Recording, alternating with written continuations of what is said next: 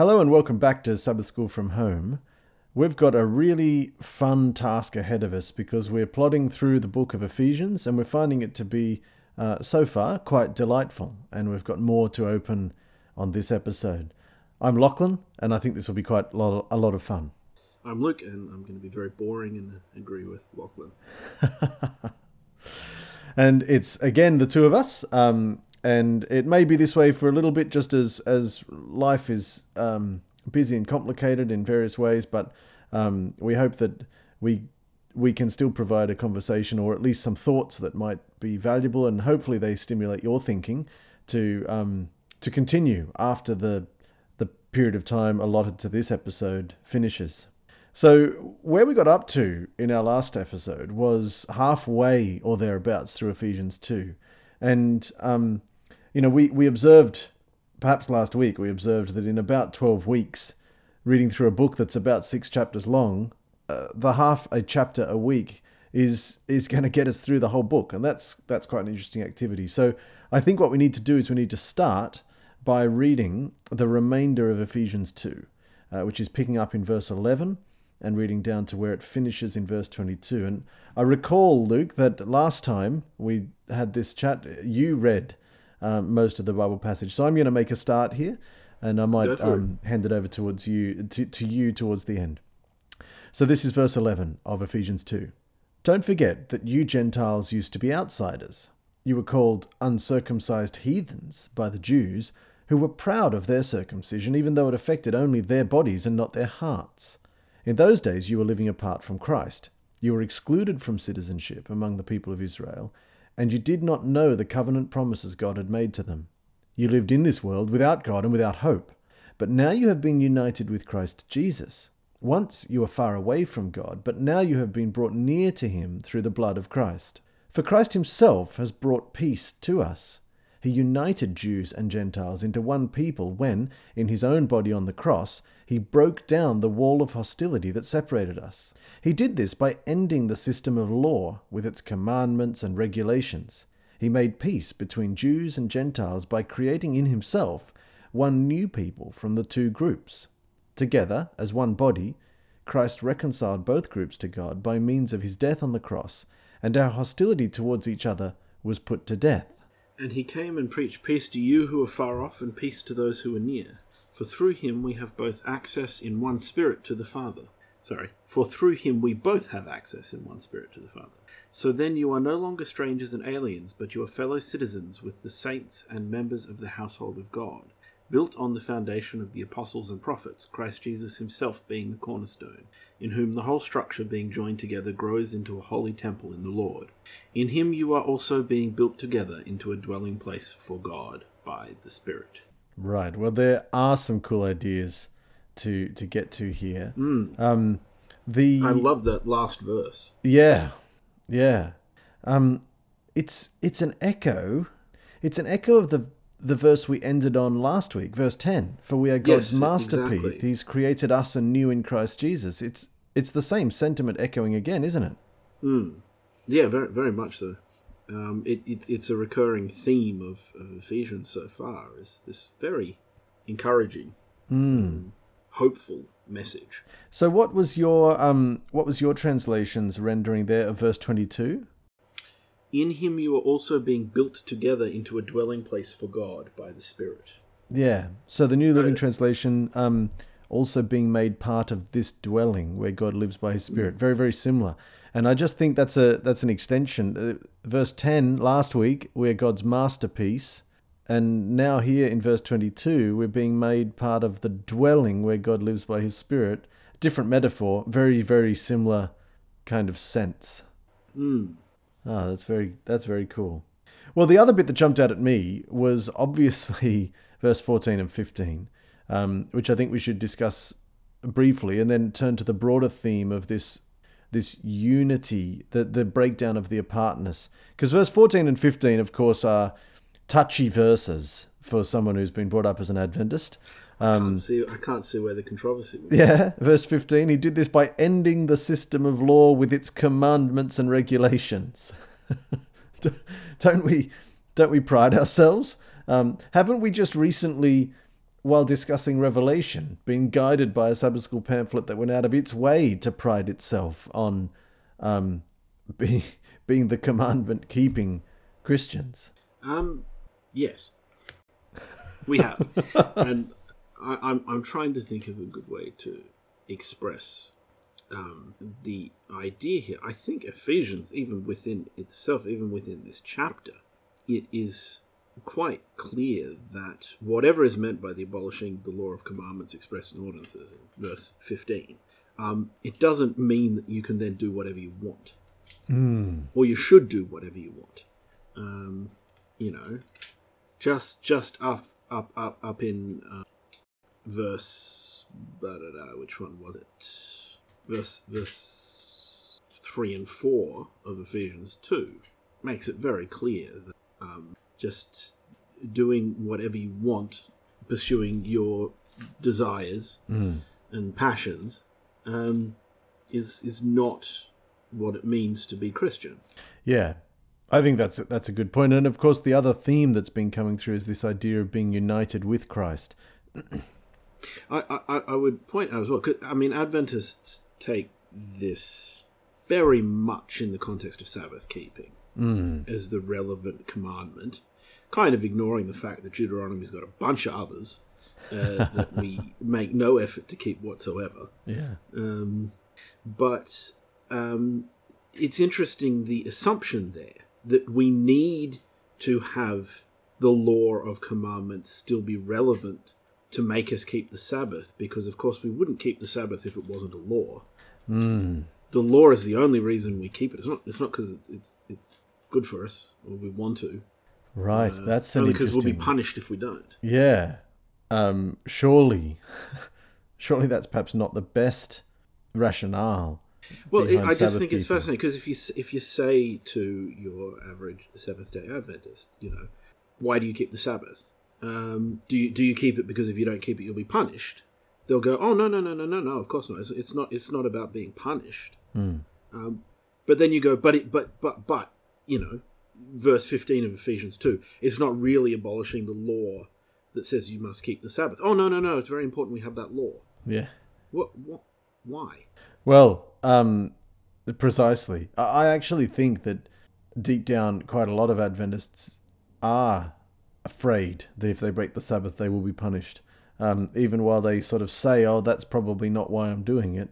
There's a sort of cultural imprint. There's a narrative, a collective, communal narrative that's so heavily laboured for someone who has grown up as an Adventist that it's a little bit inescapable, I think, at times. I mean, just focusing in here on verse 15, he did this by ending the system of law with its commandments. He did what? In verse 14, Christ himself has brought peace to us. He united Jews and Gentiles into one people. When, in his own body on the cross, he broke down the wall of hostility. I think part of this has to be understood as the system of law and commandments and regulations that is ended, as identified in verse 15, is the pattern of regulation that explicitly divided the Jews from the Gentiles in the temple worship process. And, to the extent that Jesus on his cross broke down the walls that separated Jew from Gentile, I think that he also broke down the walls that separate male from female, and I note with interest that there were regulations imposing certain restrictions in that regard as well, in terms of proximity to the religiously significant, the spiritually significant events. Well, I think it's a really interesting thought, because, and we've seen this in other parts of the Bible we've studied, the location of worship was vitally important. Yeah. And only Jews could worship at the temple, and then the Samaritans worshipped at a different place. And even very early in Israel's histories, I remember that wonderful story about the tribe setting up an altar on the other side of the river. And then everybody almost went to war over it until it was established that their motives were really good, and they weren't setting it up as an alternate place of worship, but as a tribute to the real place of worship, and the only altar, and so this idea of there being one altar and it's only for the Israelites, so only they can worship God. At least only they can worship God there, and this is now saying everybody can worship. Because what did Jesus? The question was, what did Jesus do? Well, he didn't go around telling everyone not to keep the Ten Commandments. Yeah.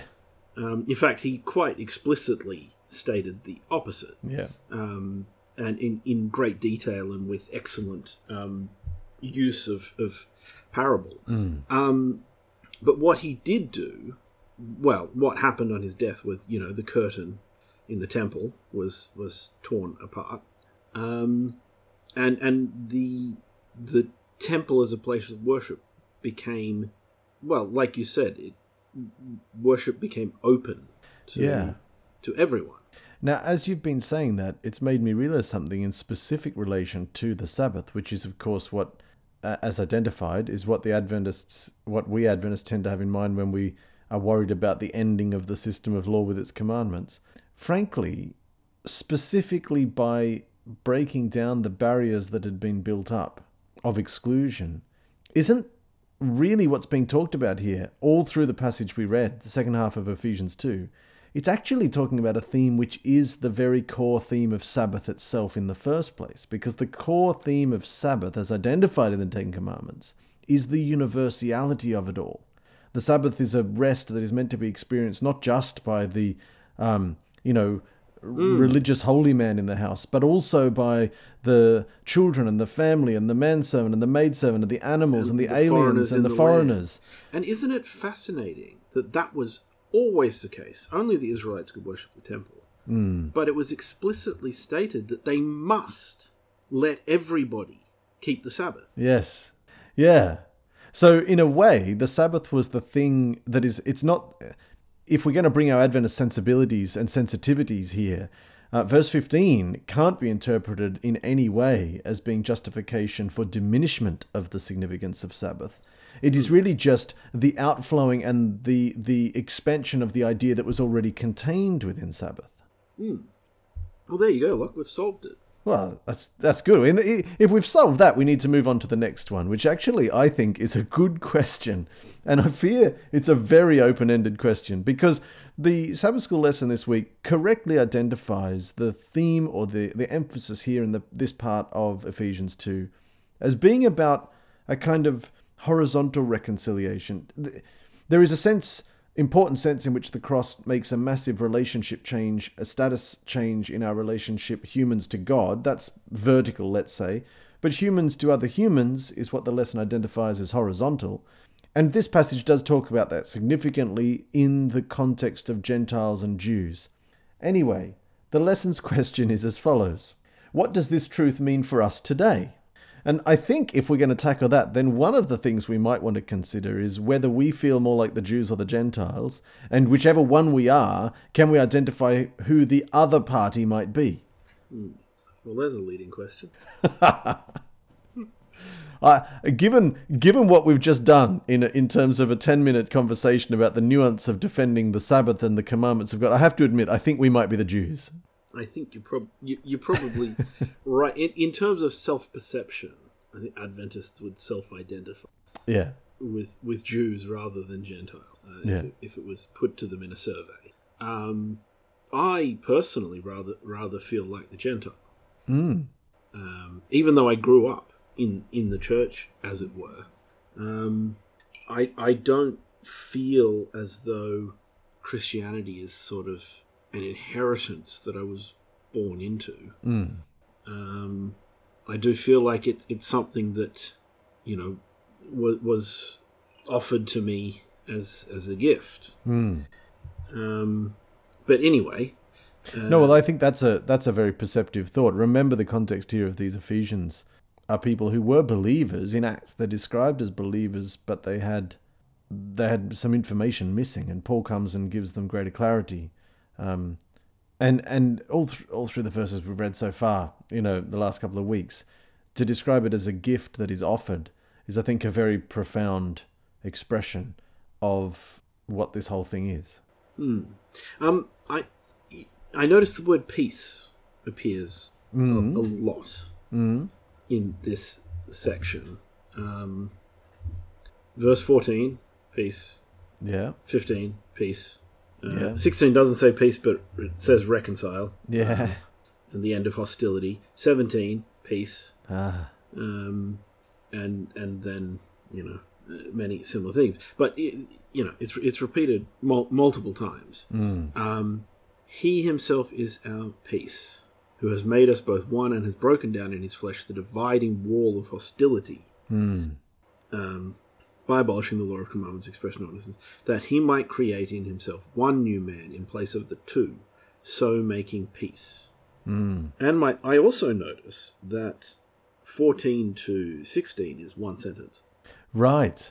That's not the case in the New Living Translation. They had mercy on the orator. In my particular translation, it's one running thought that goes all the way through to, and might reconcile us both to God in one body through the cross, thereby killing the hostility. So again, peace. Yeah. Peace between everybody. Yeah. Now, just before we hit record, you made a remark that was intended as flippant, but it's certainly a historical observation that the peace described here has not remained consistent. Specifically the peace between the Jews and the Gentiles.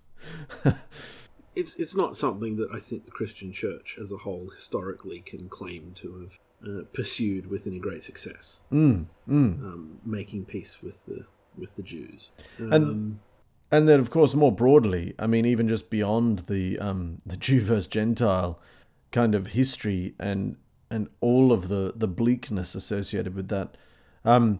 So many parts of the world have the same little narratives. You have the situation in Ireland with the Protestants and the Catholics, and you have Well,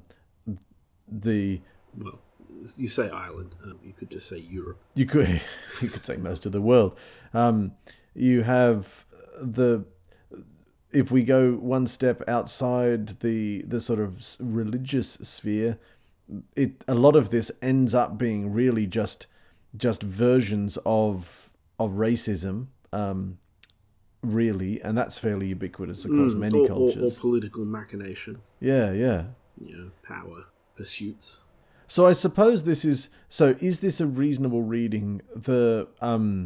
Paul is actually in an interesting context here because he's writing here to people in Ephesus who are believers. They're not in Jerusalem. They're not in Israel. In a sense, these people are actually embedded. They are fairly similar to the non-believers in Ephesus, in that they are, legally, that they're Greek. They're sort of legally Roman. Yes, they'd be citizens of the polis. Yeah, but Paul in verses 11 and 12 and 13, Paul gives a summary backdrop of the status quo, the division, the separation between the Gentiles and the Jews. I guess if we're going to take this question from the lesson at face value and say, what does this truth mean for us today? The truth of the peace and of the breaking down of the walls of hostility. Then where are there walls of hostility that might need to be broken down? Where is there peace that might need to be reinforced? And I guess most specifically within our own religious communities, because I think this is really the context that this passage is speaking most directly to, and especially within our Christian communities, because if there's validity in what Paul writes here about the event of Christ's crucifixion having relevance to these discussions about hostility between groups, Paul argues that Christ's death on the cross broke down the wall of hostility that separated us. That's verse 14. My mind went immediately, and this perhaps won't surprise the listeners, my mind went immediately to contrasting this train of thought with some of the lines of reasoning that were repeated fairly heavily in last quarter's Sabbath school lesson, that had plenty of fingers ready to point at the Catholic organization, and at times at all Sunday-keeping Christians, which is a fairly blanketing category. So I can't really reconcile some of those slightly more conventional, more historical elements of Adventists' attitudes to other denominations with what Paul is writing here. I mean, fundamentally, I think if and I know Ephesians, people will say about it, the first 3 chapters is the theory, and then the last 3 is the practical. But I think if we're to look at this and go, well, what are we called to do? It's pretty clear that we're supposed to make peace. We're supposed to be at peace, especially with other believers. And that is believers in Christ, not believers in a specific set of doctrines unrelated to Christ. And I think it's just a really clear instruction. And if we think through the implications of what it means to follow that, we might reconsider the way that we talk about other Christians in particular.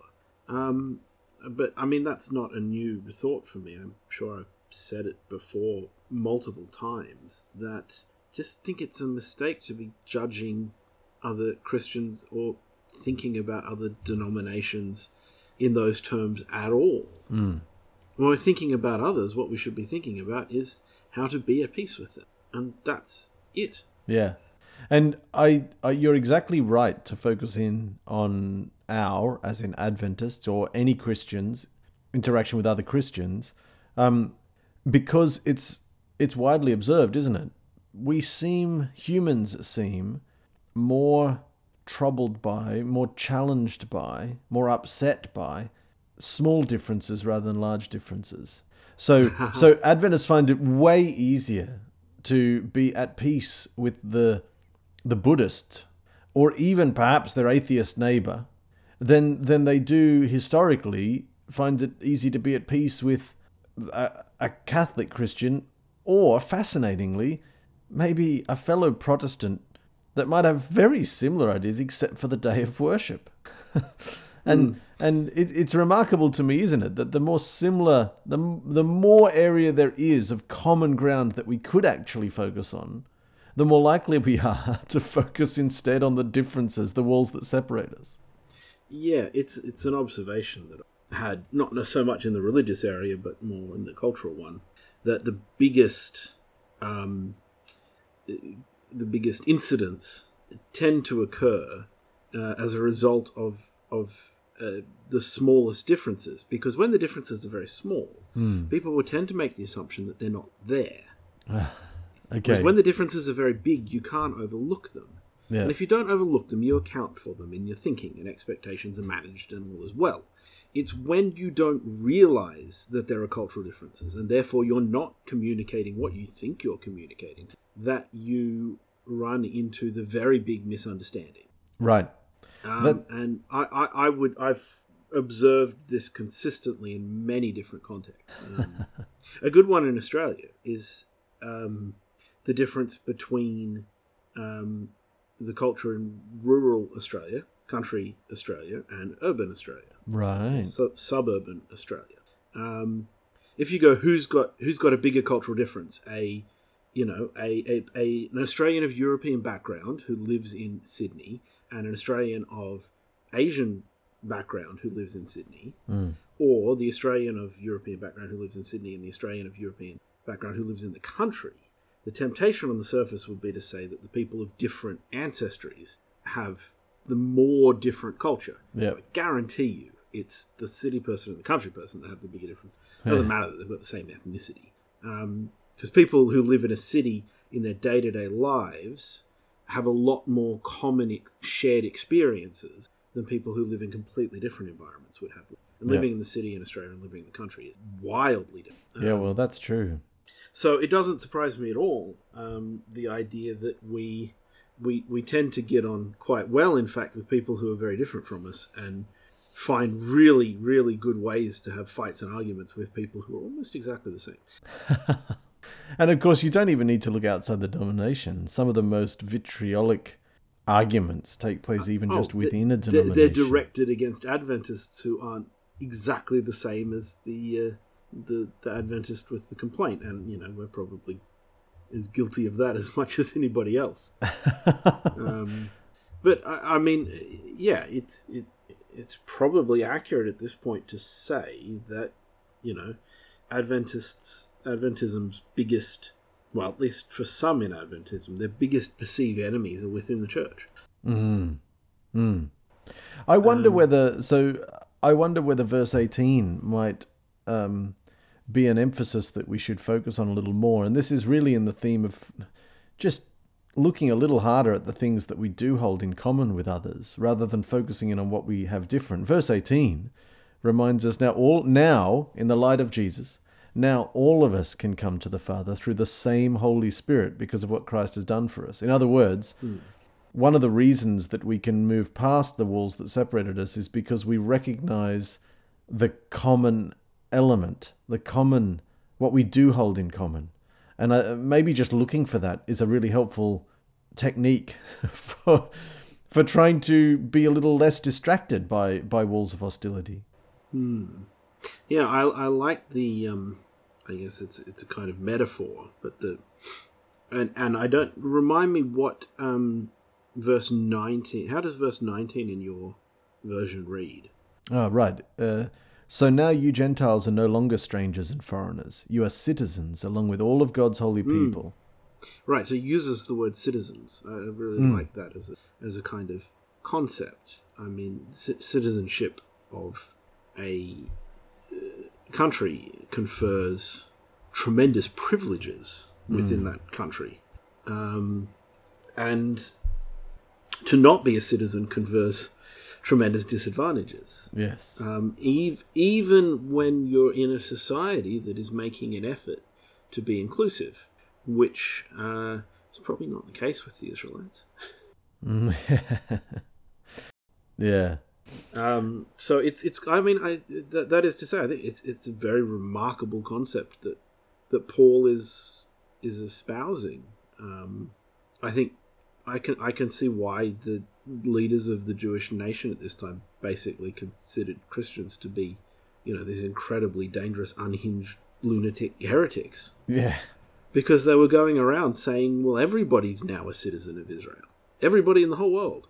Because Israel was a theocracy. Yes. It wasn't a modern nation state as we think about. So essentially what Jesus was teaching and what Paul is saying here is that, hey, this closed club has now thrown its membership open to literally everybody. Everybody in the whole world can come and worship in the temple and worship the same God. Yeah, when you put it like that, it really is a very provocative idea, isn't it? I think what you've put your finger on there, Luke, is a very compelling idea. This metaphor of citizenship, what you've said is, I'm going to go and think about that a little more, because I think that this is a more provocative and more profound metaphor than I have often previously considered as I've read the words. And actually, in these closing verses, there's a whole lot of metaphors that come piled on top of each other. There's a metaphor of strangers and foreigners versus citizens. There's a metaphor of God's family. There's a metaphor of house and of construction. And then it finally closes out in verse 22 with that